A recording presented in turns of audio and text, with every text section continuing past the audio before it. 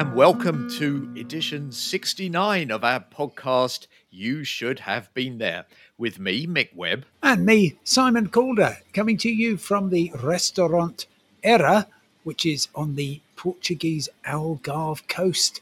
I've been a bit of a travel guinea pig. I flew out here at 7 o'clock this morning from Stansted, and I am now looking across, having had the most delicious lunch at a razor-sharp horizon, blue seas, fair skies, gentle breeze, and almost nobody here, and certainly an entirely unoccupied, beautiful sandy beach.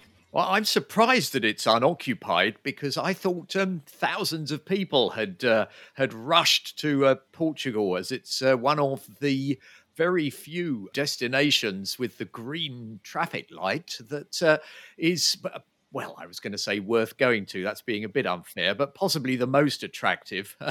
And I should say here in South London, there is a most exciting thunderstorm, so we might well get interrupted by that.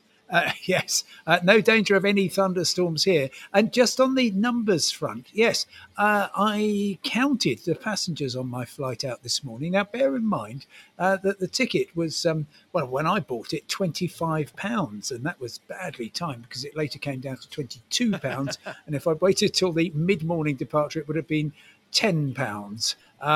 But even so, difficult to attract people on board. There were 150 people booked on the flight. Only 126 turned up. I imagine because the rest have been deterred by the need to get a PCR test in advance for the Portuguese authorities, which, this was how I spent my Saturday morning. Of course, one aspect of travel these days is testing. Testing, and testing. Ali, please, do carry on. Okay, Mama, please. Can you say ah?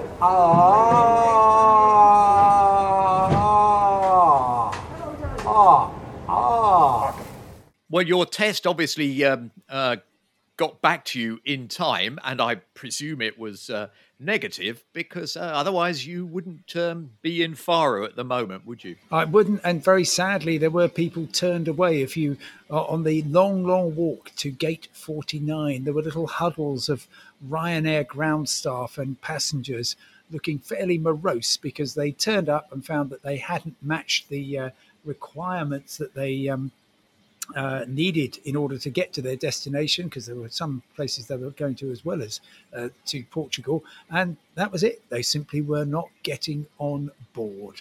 It's a tough time to be a traveller. And before I go back, I now have to go online, book a PCR test when I get back, and pay for it and get the reference number so I can prove that I paid for it and put that into my passenger locator form. And then I've got to organise a separate pre-departure test. And this is all while I'm trying to have a lovely time and just relax and chill out and all those other things that Portugal is so good at. Oh, well, that'll teach you. How much more than your original £25 is this lot going to cost you then?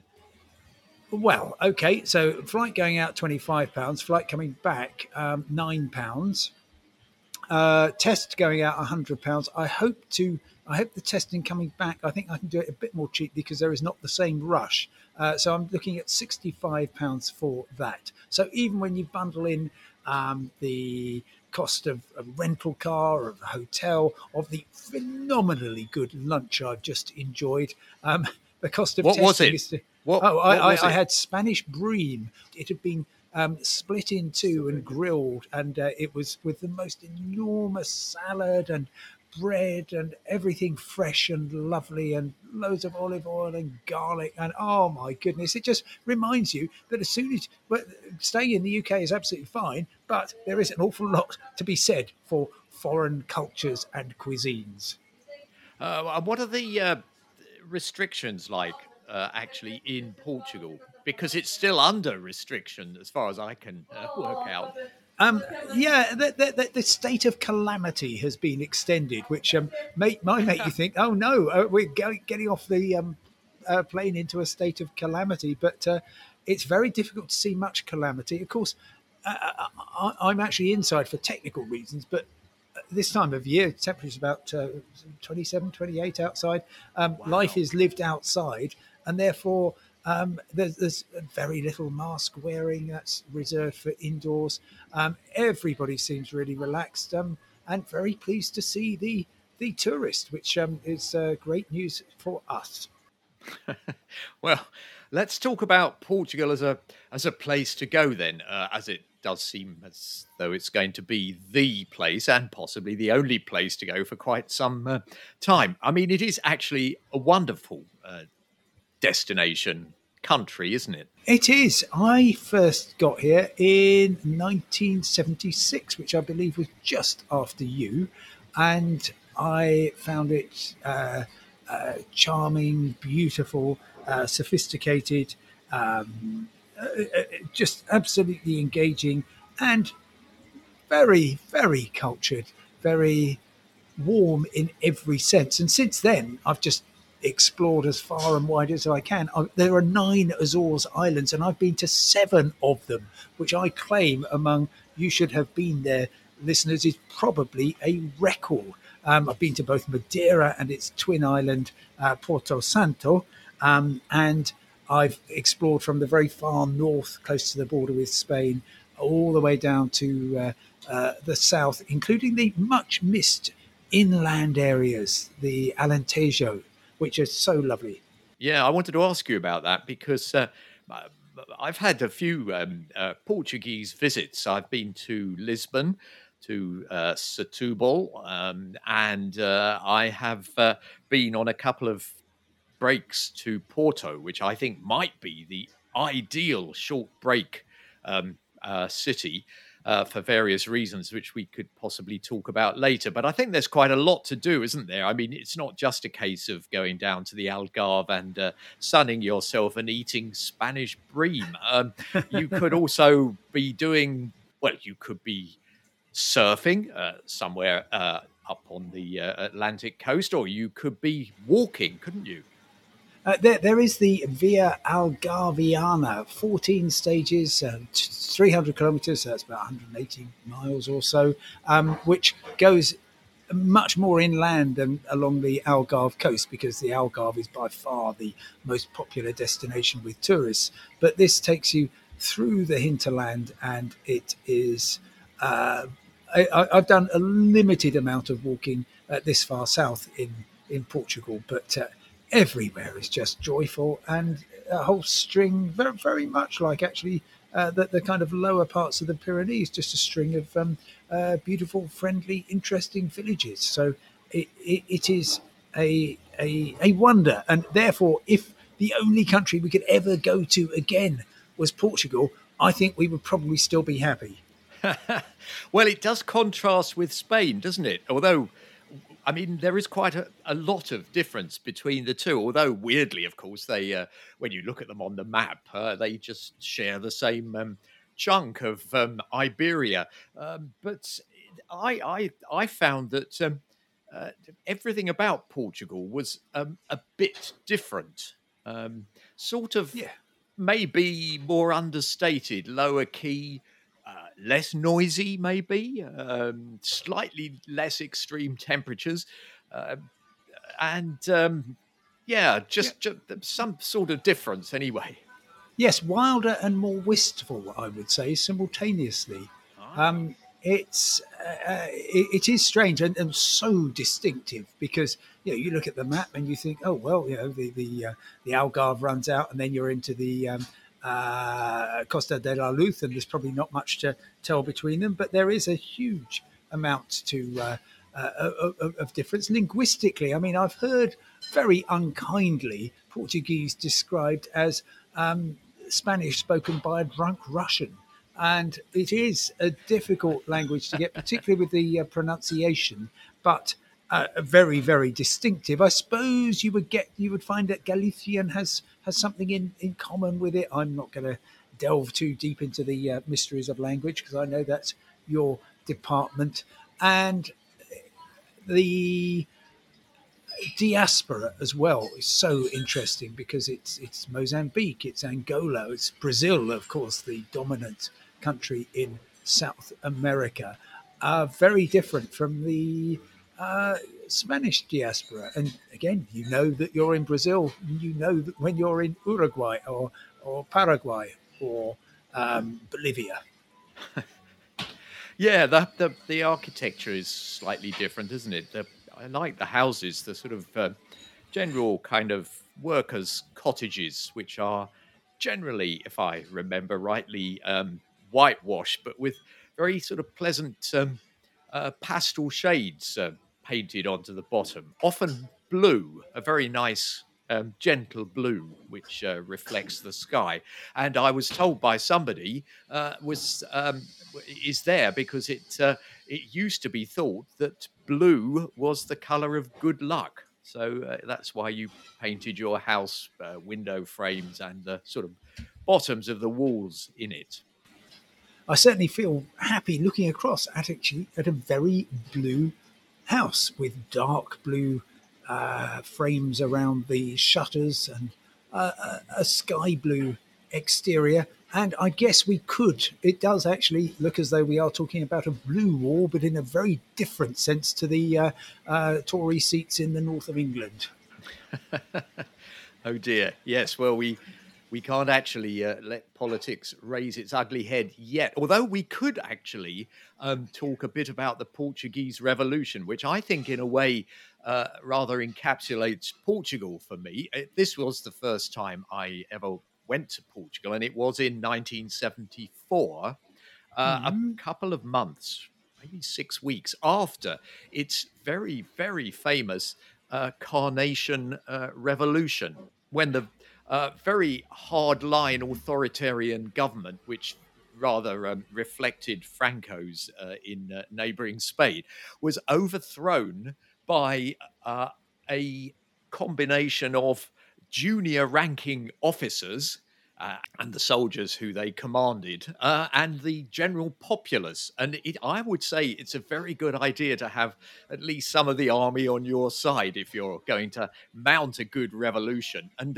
it was called the Carnation Revolution. I don't know if you know why, because the carnations, which are, of course, a flower much to be found in Portugal, were actually rammed into the muzzles of rifles to show that this was going to be a bloodless revolution. And it almost was. I do think 4 poor people lost their lives. But on the whole, in terms of a complete revolutionary change, it was a very genteel affair.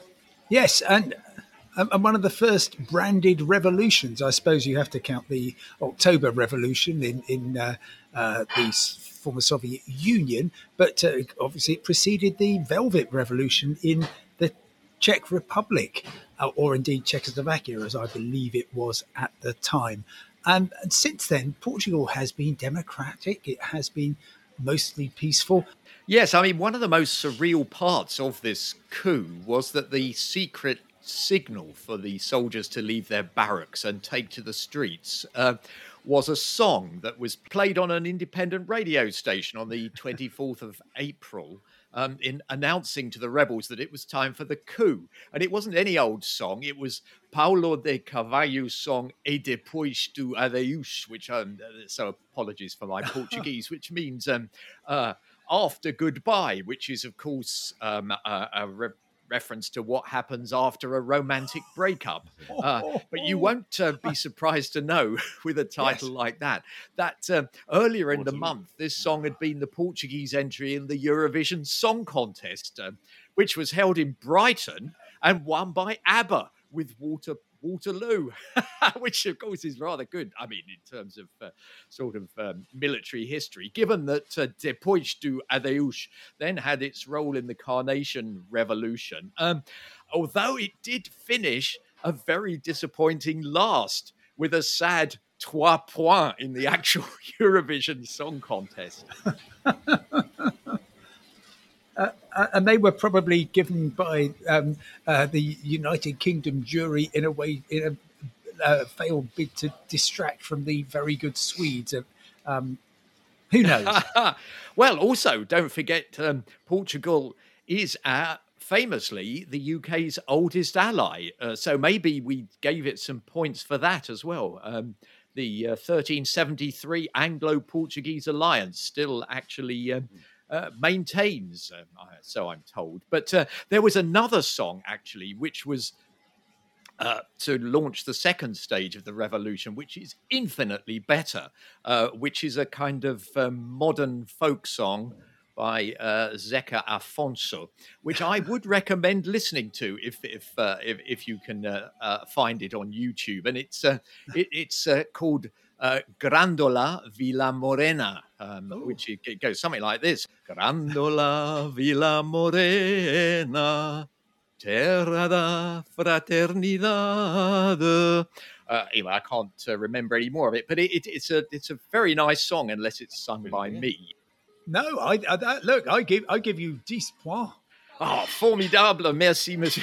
Fast forward a few decades, and we are still the greatest ally of the Algarve. Of course, last year, for almost all the time, the UK simply put Portugal on the no-go list, apart from a couple of weeks when I managed to sneak out before it was put back on the must quarantine for 2 weeks register. And I spoke earlier to the president of the Algarve Tourist Board, who I'm going to allow to introduce himself, since I can't, like you, take a run at these Portuguese pronunciations. João Fernandes, president of the Tourism Board of Algarve. How are you feeling today? I'm feeling good because this is a restart of our economy, which is based on tourism. And our main market in terms of tourism, external tourism, is the UK. So this is a very good day for us. We are receiving British holidaymakers with our arms open, and we are giving them two messages. One, enjoy your stay. So we have what to do in the region. Excuse me, this was not prepared. So we have a guide to inform you the beautiful places you need to visit, but also to keep safe.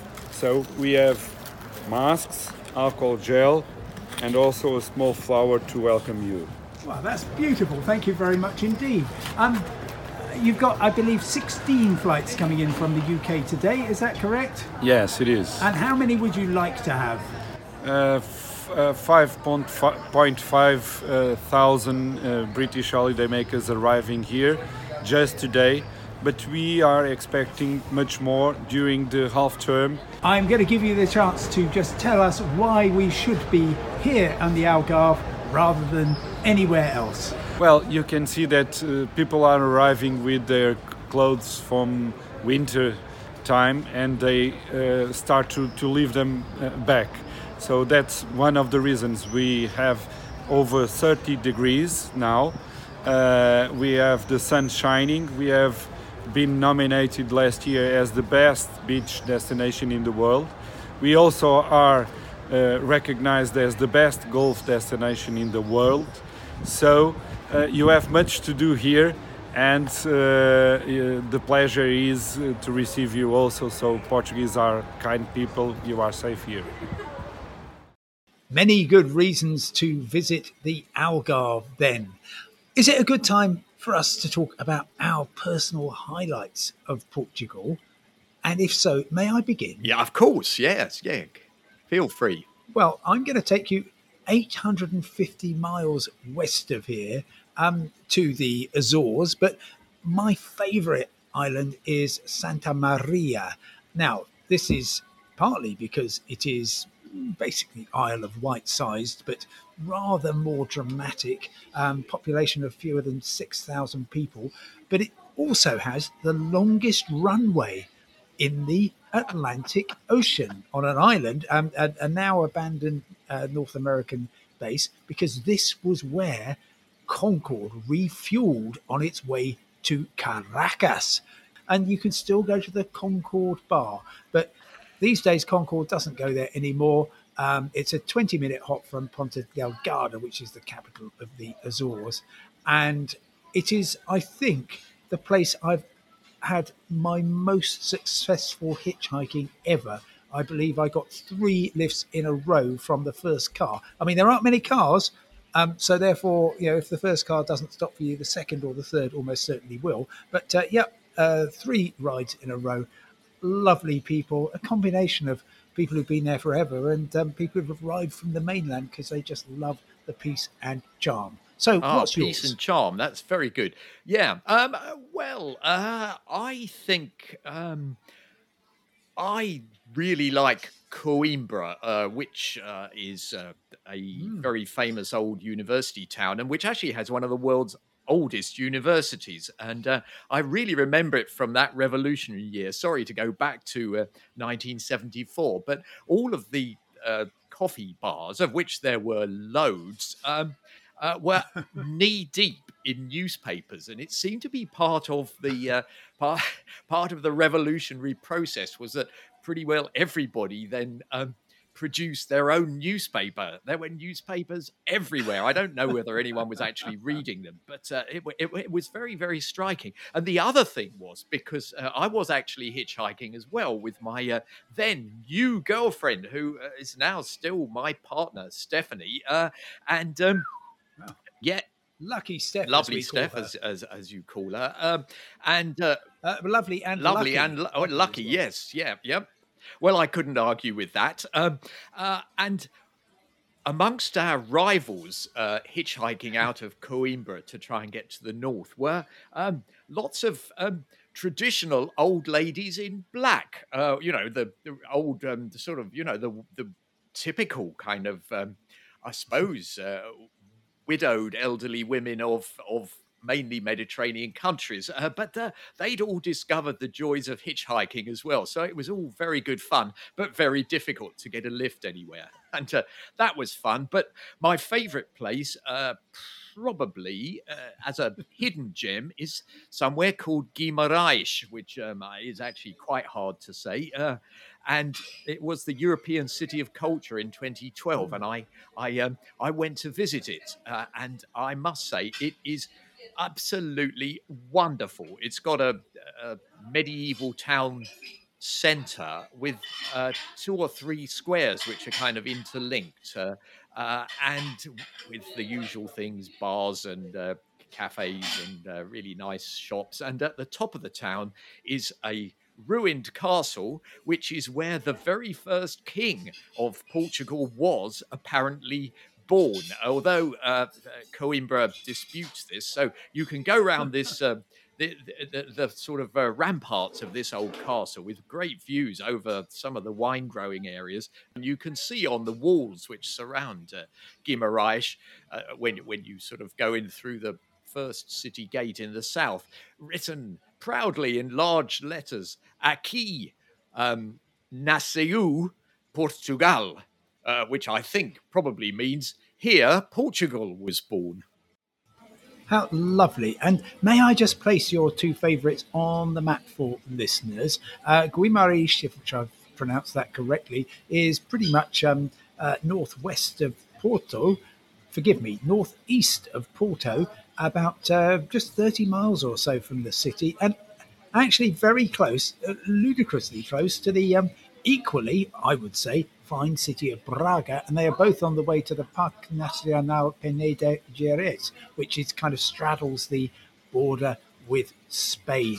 A joy to be there, and Coimbra is pretty much the halfway stop on the train between Porto and Lisbon. And famously, and I remember this from the old timetables in the 20th century, Coimbra B is the station the expresses stop at, because it's a little bit outside town where, of course, you will find Coimbra Only A. you would know that, Simon. It's very good to hear. And I bet I should just quickly say that Porto is, I think, probably the best. I mean, it's quite well known now, obviously, but possibly the best place for a short break. 4 or 5 days in a utterly beautiful little city with just about everything you could possibly want, from a short break destination. You can get a metro straight from the airport. The old town, which is on a hill, is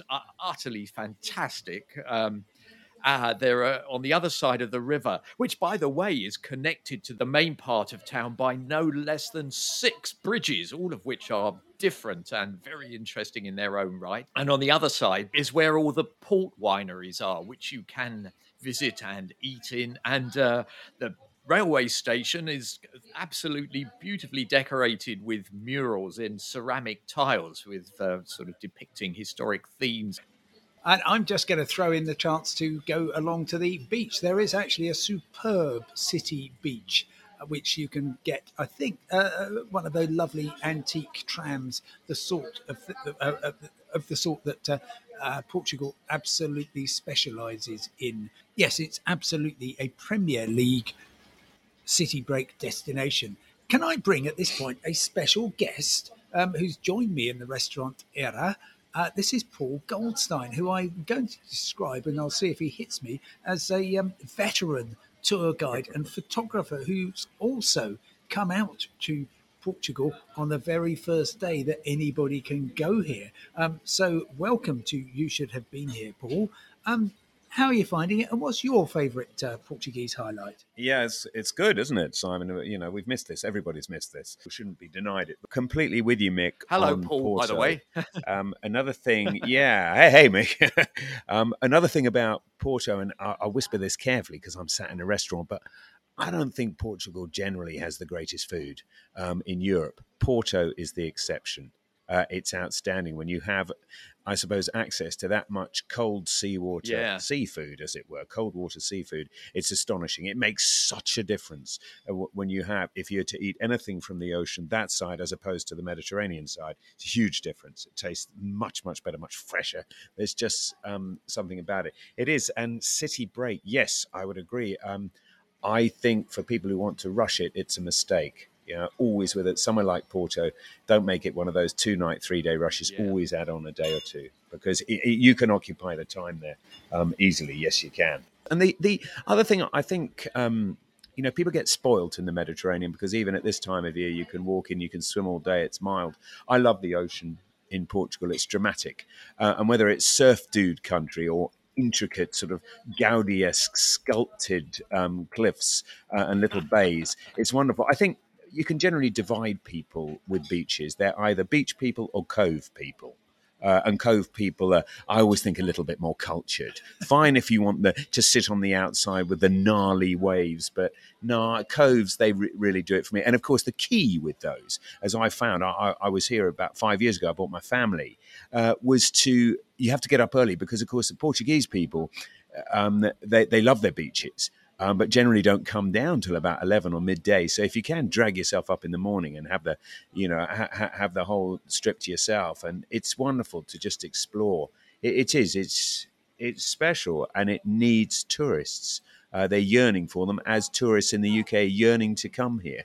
I know that for a fact because the very good host here, who's been rather indulging us as yes, we've he been has. Recording this program, we haven't deserved it. Just brought me a complimentary port, which I am now hugely enjoying. Yeah, but I think it's time to wrap up this week's podcast as the coffee cups and port glasses are being washed in the background. I can hear down there in Faro, and the storm clouds have cleared away over Streatham, which is nice. And next week's podcast is actually going to be about rainforests, which I think is something very attractive, and which certainly Simon and I have both tried to machete our way through. And Paul, I bet you've encountered one or two as well. Oh yeah, goodness me! In Borneo and indeed Brazil, the wetlands there, extraordinary. I would say probably 40% of every good rainforest story involves leeches, as indeed it should. And paralyzing centipedes. They're not a whole bag of fun, are they? Rainforests are a dangerous place, but exciting places as well. They really are. That's why people go. That's why people go. Paul Goldstein, thank you very much indeed for joining us. I've got a lovely evening here ahead in the Algarve. I'm looking forward to exploring the rainforest next week. But from me, Simon Calder, And me, Mick Webb, goodbye. goodbye. Goodbye.